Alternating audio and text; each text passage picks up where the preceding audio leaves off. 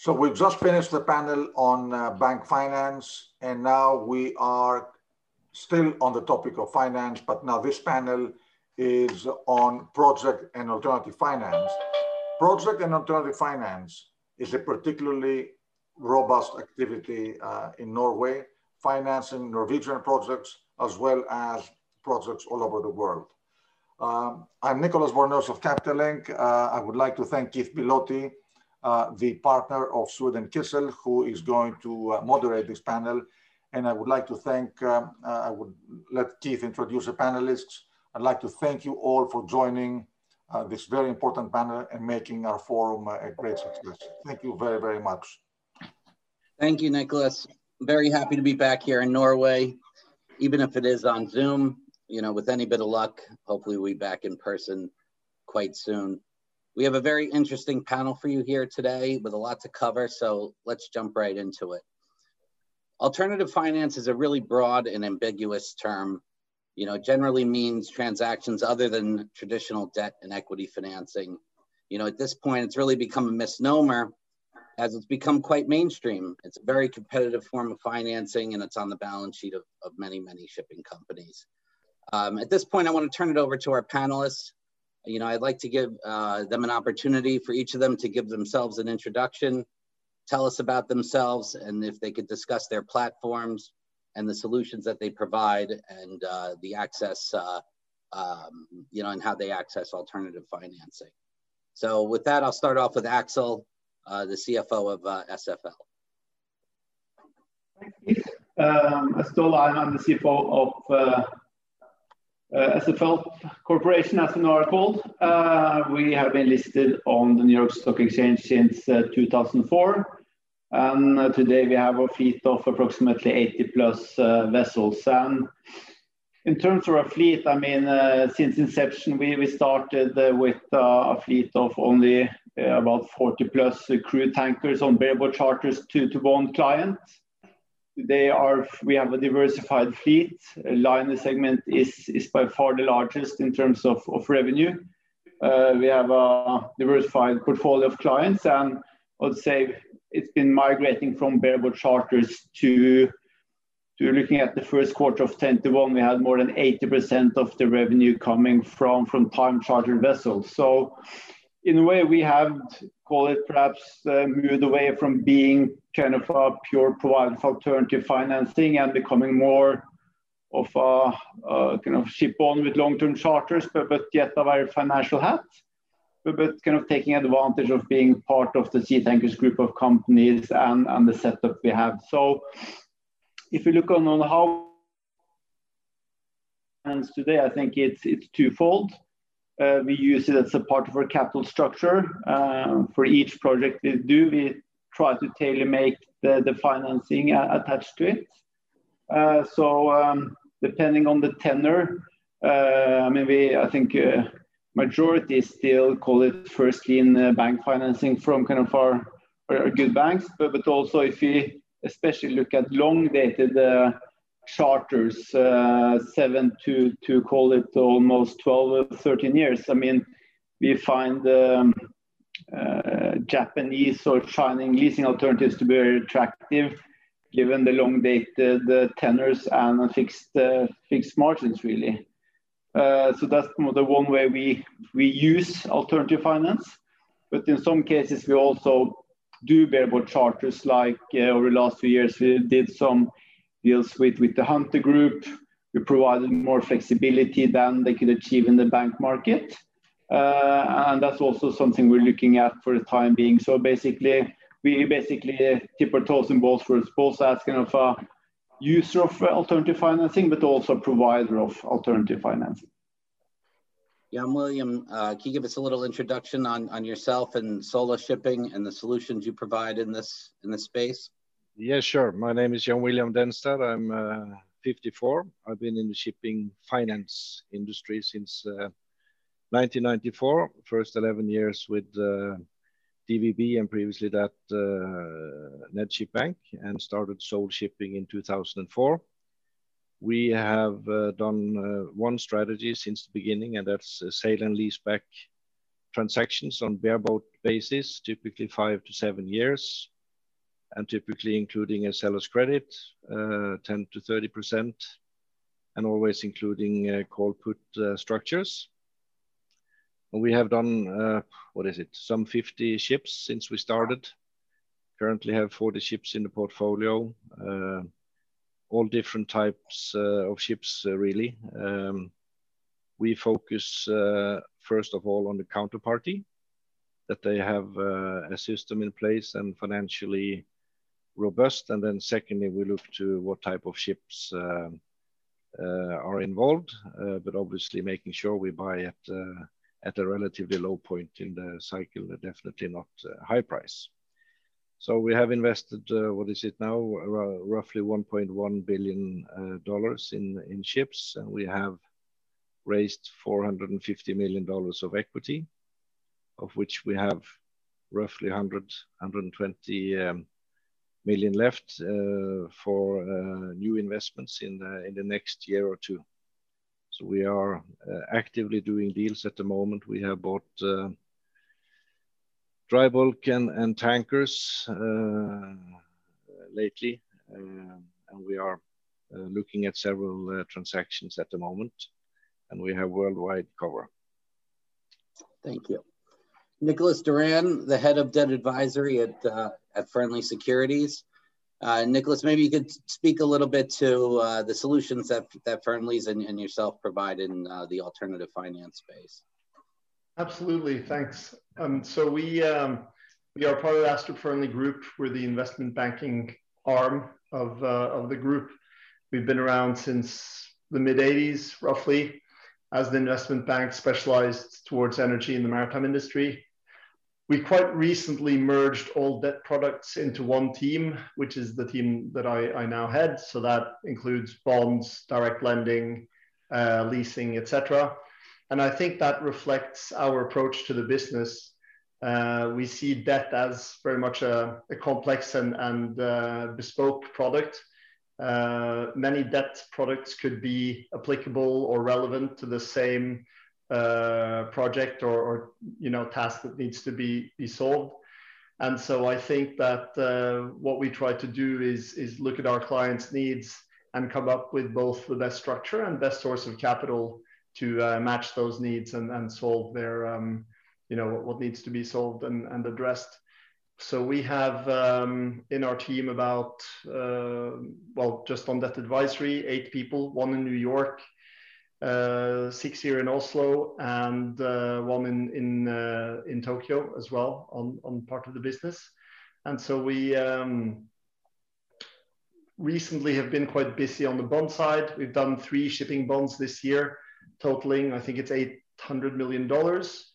And in addition to that, we always are relatively active in the leasing space with everything from sort of cruise vessels down to 10-year-old bulk carriers and everything in between. So we really cover the entire asset universe and then also the different debt products. So that's us.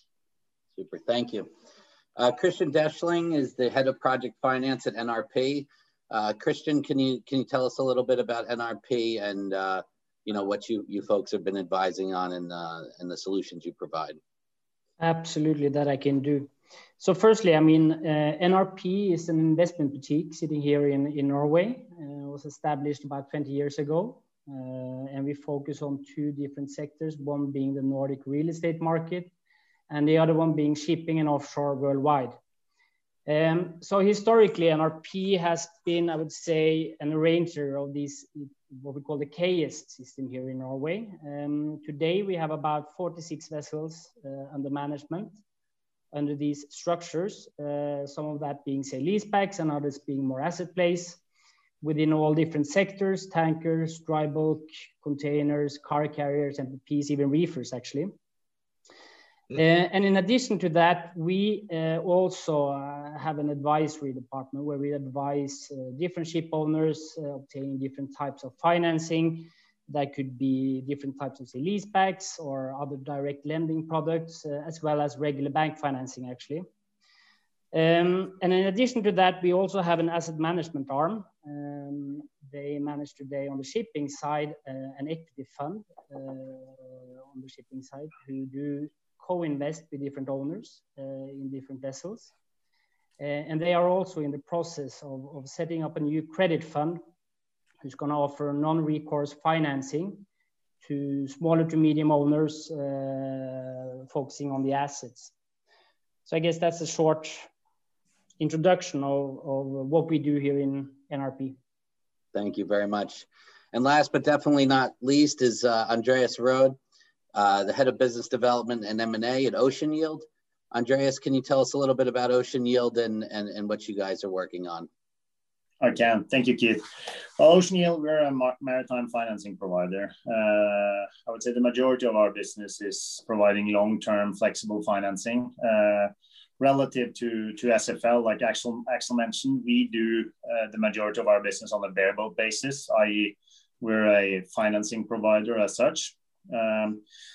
The majority of our deals are 10 to 15 years, so it's longer dated sort of financing, similar to what you would get in Japan or China. We have a fleet today of just shy of 70 vessels, and average age is just below 5 years. So the majority of our focus has really been on modern tonnage. We have around $3 billion of backlog on the EBITDA basis today, and the average duration of our portfolio today is around 10 years or so. So, you know, providing long-term visible cash flows both to our investors, and dividends has been an important part of our story to the equity markets and will continue to be so. We've paid out, you know, just shy of $700 million in dividends since our IPO in 2013, and the stock is currently sort of yielding, you know, around the 6.5% to 7% mark on an annualized basis. We're fortunate that we have unique access to financing banks that are, you know, seeing the merits of a diversified model such as Ocean Yield, and we're currently lending from around 20 well-recognized banks across the world. And we've also been utilizing the Norwegian bond market with great success to optimize our capital structure. We're part of the Aker ecosystem, which Aker is an industrial conglomerate in Norway, controlled by a Norwegian entrepreneur called Kjell Inge Røkke, and Aker remains our main shareholder, controlling just above 60% of our share capital. In terms of our business and sort of where we're active at the moment, I think that if you look at our fleet, the majority of what we've done the last couple of years have been in what we refer to as sort of commoditized shipping, so tankers and bulkers. But we also have, as SFL, a substantial part of our portfolio on the container side, and we also have you know, investments in gas carriers, car carriers, and a smaller piece of our business in oil service. I think that's a brief intro to what we do. Terrific, thank you so much. You know, we're at a unique and very interesting time in our history right now. We're emerging from a pandemic. There's tons of government stimulus. We have rising commodity prices. There's an uptick in share prices. Given this backdrop, given where we are in the markets right now, you know, what sort of trends are we seeing in the alternative finance space? What types of deals are receiving the most attention in this market and gaining the most traction? I'll start with you, Jan William.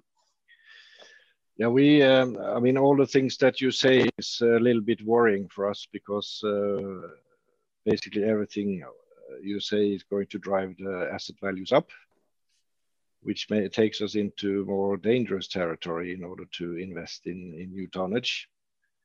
But we have been lucky to have done several more traditional dry bulk and tanker deals so far this year. And we will continue to do that. We will look at conventional tonnage, but also specialized tonnage. Obviously, with these trends, underlying contracts will play a more important role, as well as the level of the seller's credit, because we will not buy at inflated prices. But I think that many ship owners around the world is now very eager to both renew their fleets but also expand the fleet, because if you disregard containers and some of the dry bulk sectors, but in other sectors the asset prices are still attractive. So we actually see a lot of demand for new requests, basically owners looking for sale and leaseback transactions in order to free up capital to invest more. Thank you. Nicholas, do you agree with that? Do you have anything to add? What trends are you seeing in the market? Yeah, I think that I agree with all the comments you made initially on what we've seen changing in terms of, you know, buoyant rates and coming out of a pandemic, increasing commodity prices. And what I think that's done is, first of all, drive the general sentiment towards shipping for the first time in quite a long while into the positive territory. We've obviously seen that in equities pricing up in the shipping space or across the maritime space. We also think the ban, maybe this is a bit not conflicting, but challenging Jan William's view. We see that the banks are really turning around here on their previous position of being very cautious on shipping and preferably reducing their exposure. So we've seen a number of banks turning 180. You know, we have clients that we've been working on mandates with for high leverage lease financing, and sort of 5 to 12, literally in the last couple of months, they've pulled the plug and said, look, we're really sorry, but asset values are up. We can now get close to the same finance amount at, you know, L plus 200. The numbers we were talking just a few months earlier were totally different. And we'd rather take that money. And companies like those didn't really get that kind of attention from the banks or from the traditional lenders previously. So I think this supports our view that leasing in particular and a lot of alternative finance products are more a counter-cyclical product. And I think it served Jan William and Andreas and Axel really well that there's been a huge demand for their product when shipping markets have not been so buoyant. But I do believe that we'll see the capital markets on both the equity side and debt side, in addition to the traditional lenders, take sort of the lion's share of new business.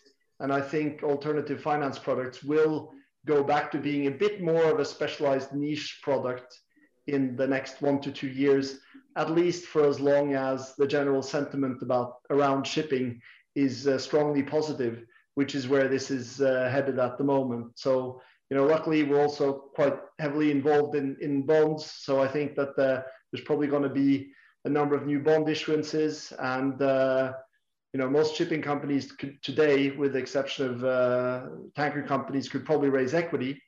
Not that I think there's room for a lot of new shipping companies in the public market, but you know, I think they'll take the lion's share. So for us, we're going to continue working on our sort of staple products, but I really do see alternative finance being a bit more of a niche and specialized product going forward, and not as mainstay as it was. Jan William, did you have something? Yeah, I just wanted a quick comment, and I think Nicholas is perhaps right when it comes to the top 5%, maybe top 10% ship owners worldwide. But there's still 90% left of ship owners who is not in a position to use bonds or use the stock exchange and have all the banks running after them. So I still keep my view that there is a strong demand for, let's say, not the top 5-10%, but the ones below. So Axel, Andreas, go ahead, Nicholas. No, I just said that's a totally fair comment. Obviously, we can't be everything for everyone, so we don't cover the entire market, but it is definitely a fair comment from Jan William. Now, Axel, Andreas, as owners of diversified fleets, you know, sitting in a position of well-capitalized companies, you know, do you agree with Nicholas's position that you'll be accessing the bond markets and the equity capital markets to fund, you know, new growth, or do you see a spot in your portfolios for, you know, for alternative financing? And I'll start with Axel on that. Yeah. I think, for us, this is a win-win. You see as a cyclical shift, there's a lot of attention from investors in the shipping space. I think, for both listed companies like Overskin and ourselves, that's of course very positive.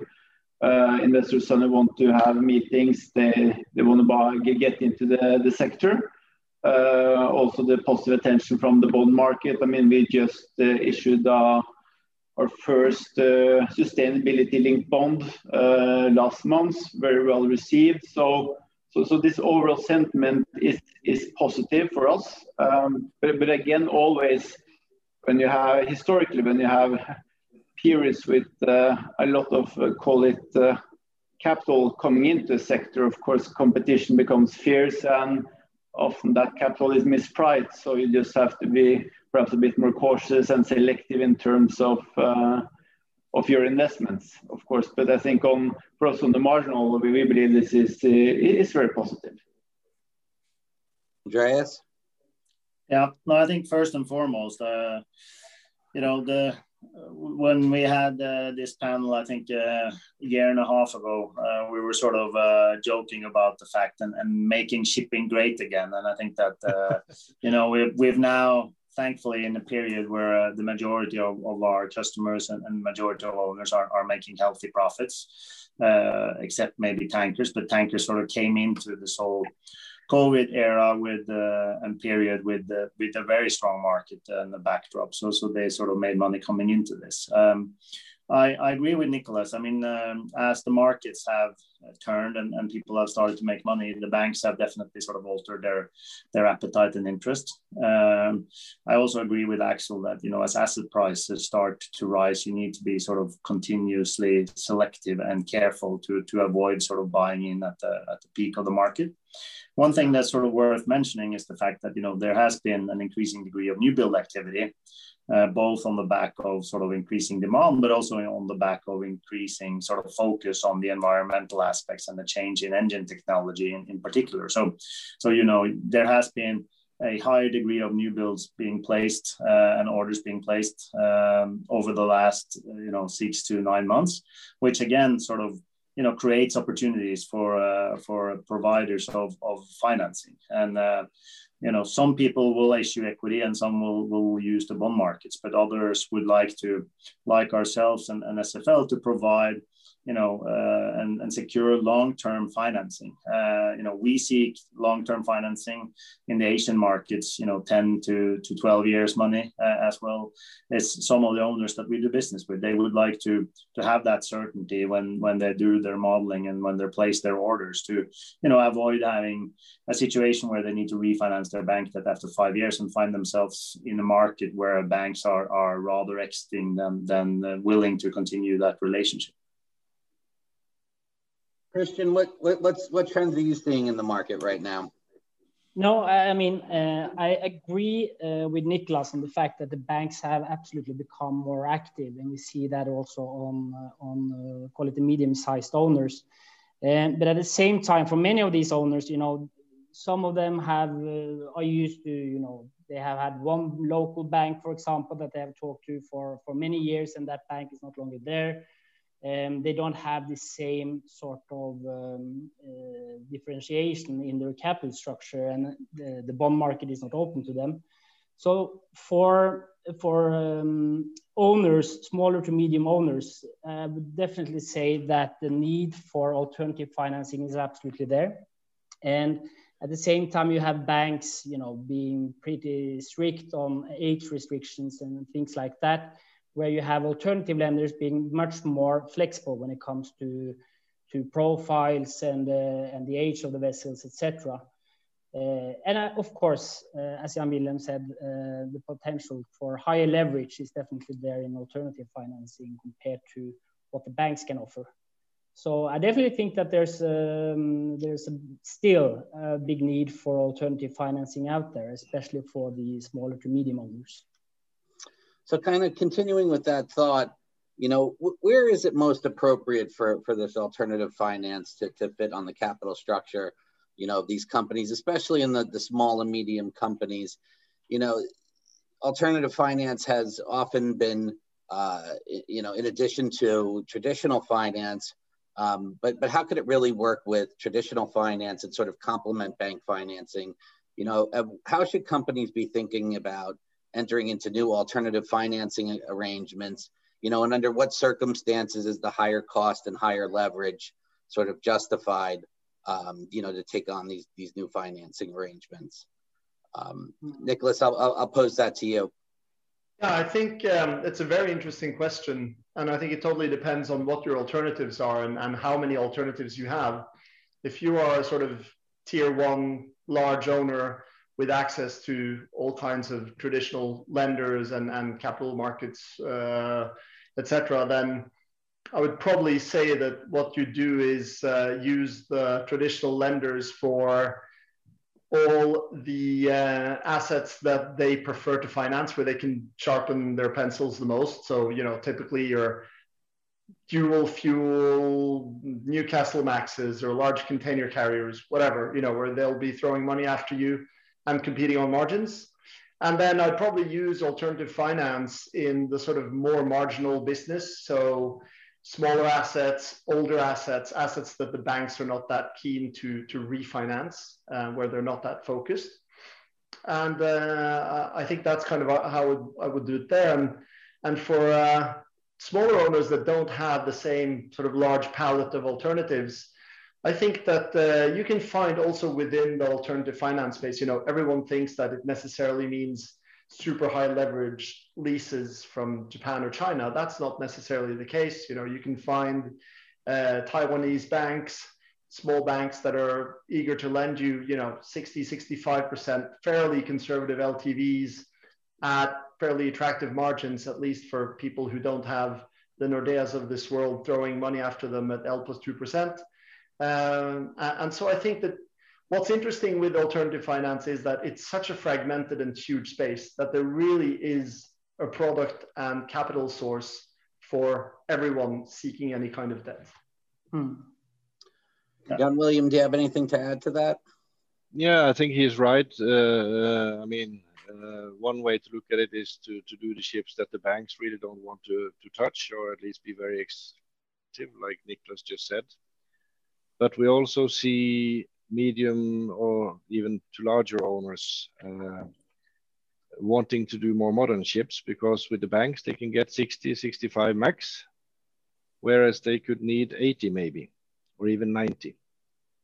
And then we come into a roll again, even on more modern tonnage. So, but again, this is not an A4 product. It can every deal is different, and it fulfills different needs every time.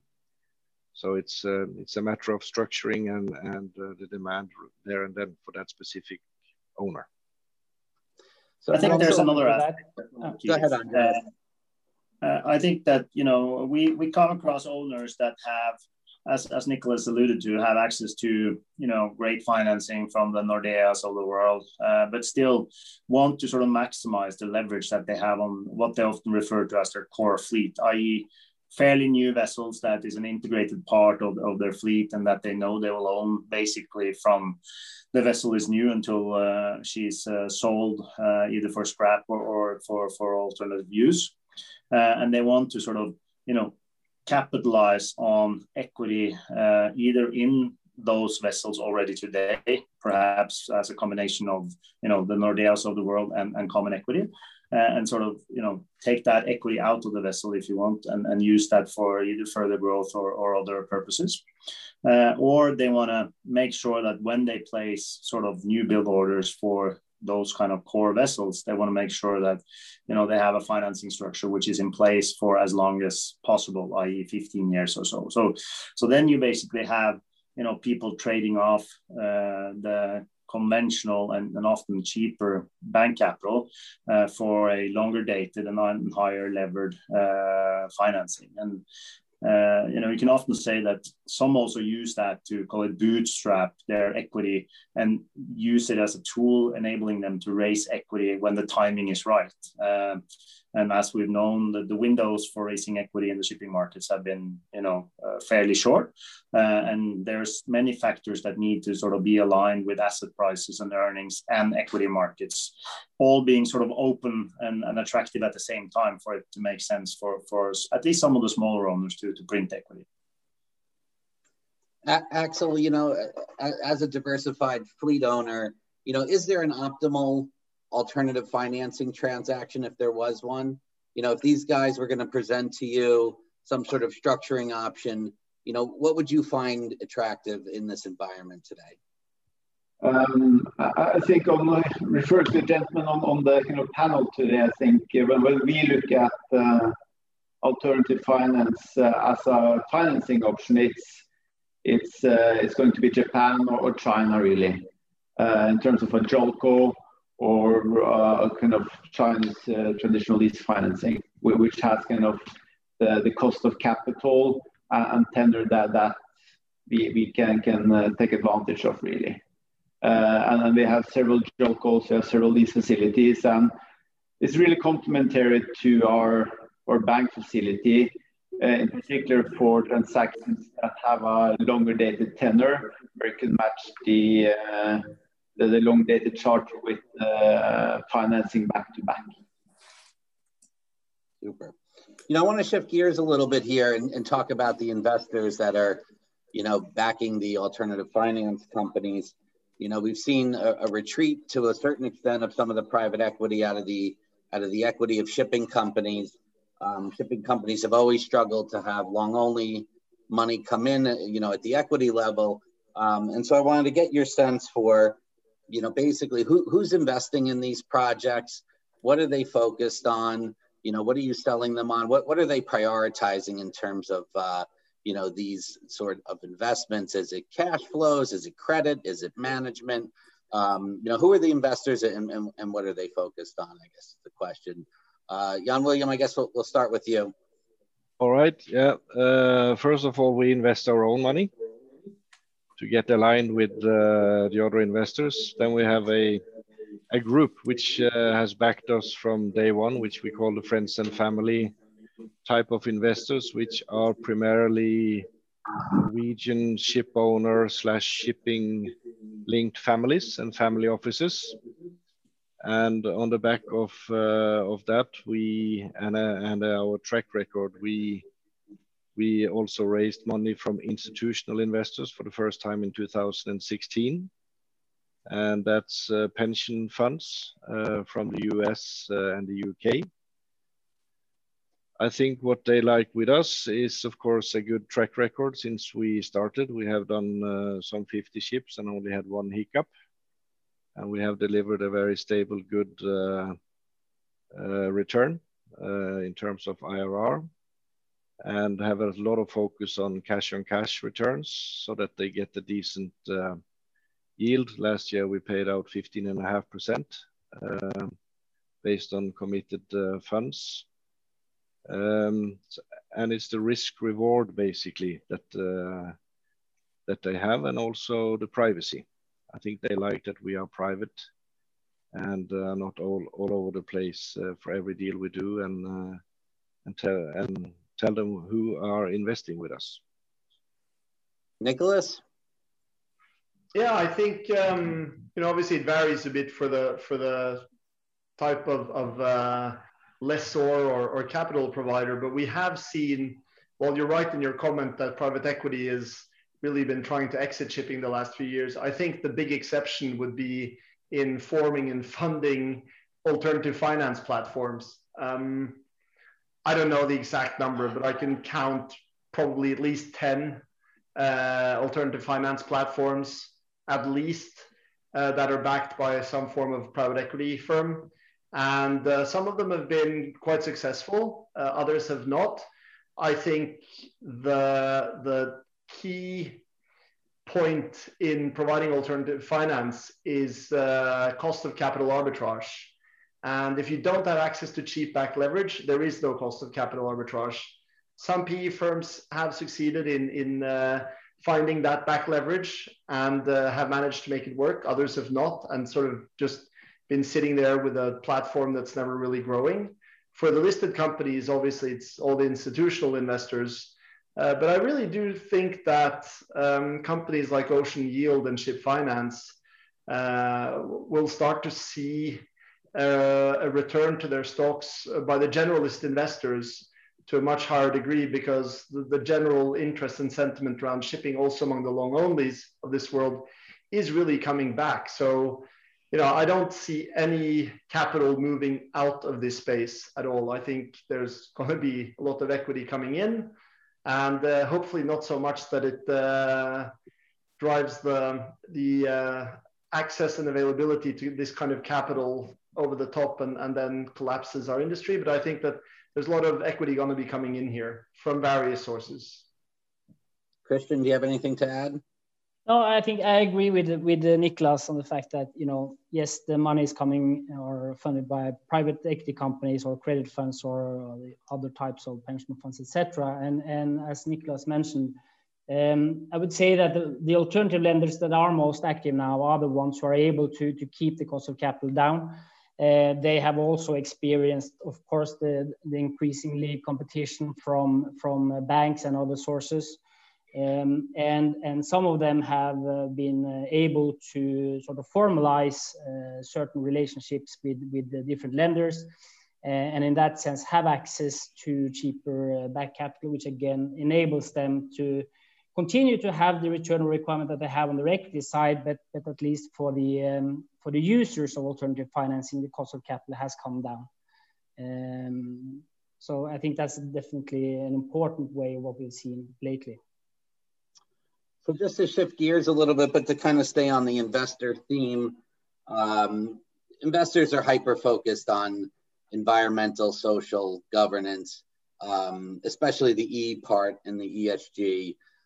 We are in the decarbonization era, and I guess folks don't generally like to give predictions as to what's going to happen in the future, so I'm going to kind of ask the question in a little bit of a different way, in that, you know, how do you think alternative finance sort of fits within the decarbonization agenda going forward? Are folks going to be able to finance older vessels, less efficient vessels, you know, going forward, or you know, or is this segment of the financing market going to need to further evolve, or are folks just really going to pay lip service to the decarbonization and socially responsible investing and still go after deals that they find profitable? Axel, I'll start with you. I think, you know, for the existing alternative capital providers who have a certain return hurdle, they've already shown that they're willing to invest in older assets compared to banks. You go to traditional banks, they will normally say that if it goes beyond 15 years, they're not inclined to lend to such a vessel. So I think that that's a policy that's becoming a standard in many banks. But that also comes probably less fuel efficient, less greener assets. So in that respect, I believe alternative financing will play a greater role, also as more cheaper financing is coming in to finance the new vessels. So I think they absolutely have a role to play for that type of vessels. But of course, on the back end, they also have LPs that also start to have ESG concerns. So at the end of the day, if you have old vessels that do not have any eco features, life becomes challenging. Yeah. Andreas, do you have anything to add to this? Yeah, no, I think that, you know, the majority of the people on this call sort of saw the whole wave of eco vessels, and people, particularly on Wall Street, you know, went to private equity and they talked about eco revolution. And I think that Andreas Sohmen-Pao at that point in time when they IPO'd, BW LPG said it, quite nicely. He said that, we don't believe in a revolution, we believe in a eco-evolution. And I think we'll see the same now when it comes to sort of, the environmental aspects of vessel types and engines, etc.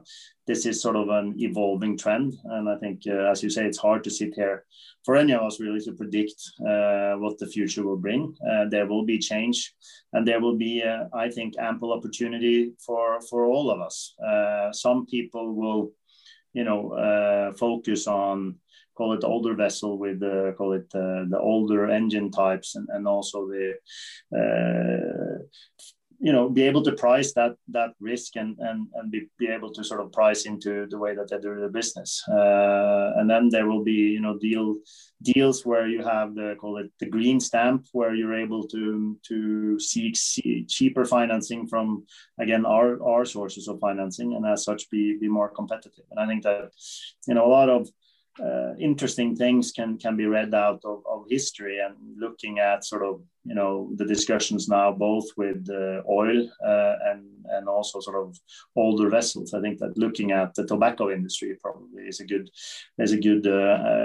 way of looking at how that industry was forecasted to a fast death really in the post 1999 or what have you. And guess what? People are still, yielding decent returns in the tobacco industry, despite sort of all the criticism and the fact that we know now that it's not good for your health. But there's a market for all of these things. I think what we as ship owners and financing providers should definitely do, we should be able to stimulate all new type of initiatives, as long as we're not sort of jeopardizing the risk reward that we're seeing for more conventional vessels. At least from Ocean Yield's perspective, if we had two deals side by side, one had sort of a call it green stamp and one had a more sort of conventional engine type, we would always opt for the green and modern one. But that said, there's also risk involved in being the first mover, and as such you need to price that into your models.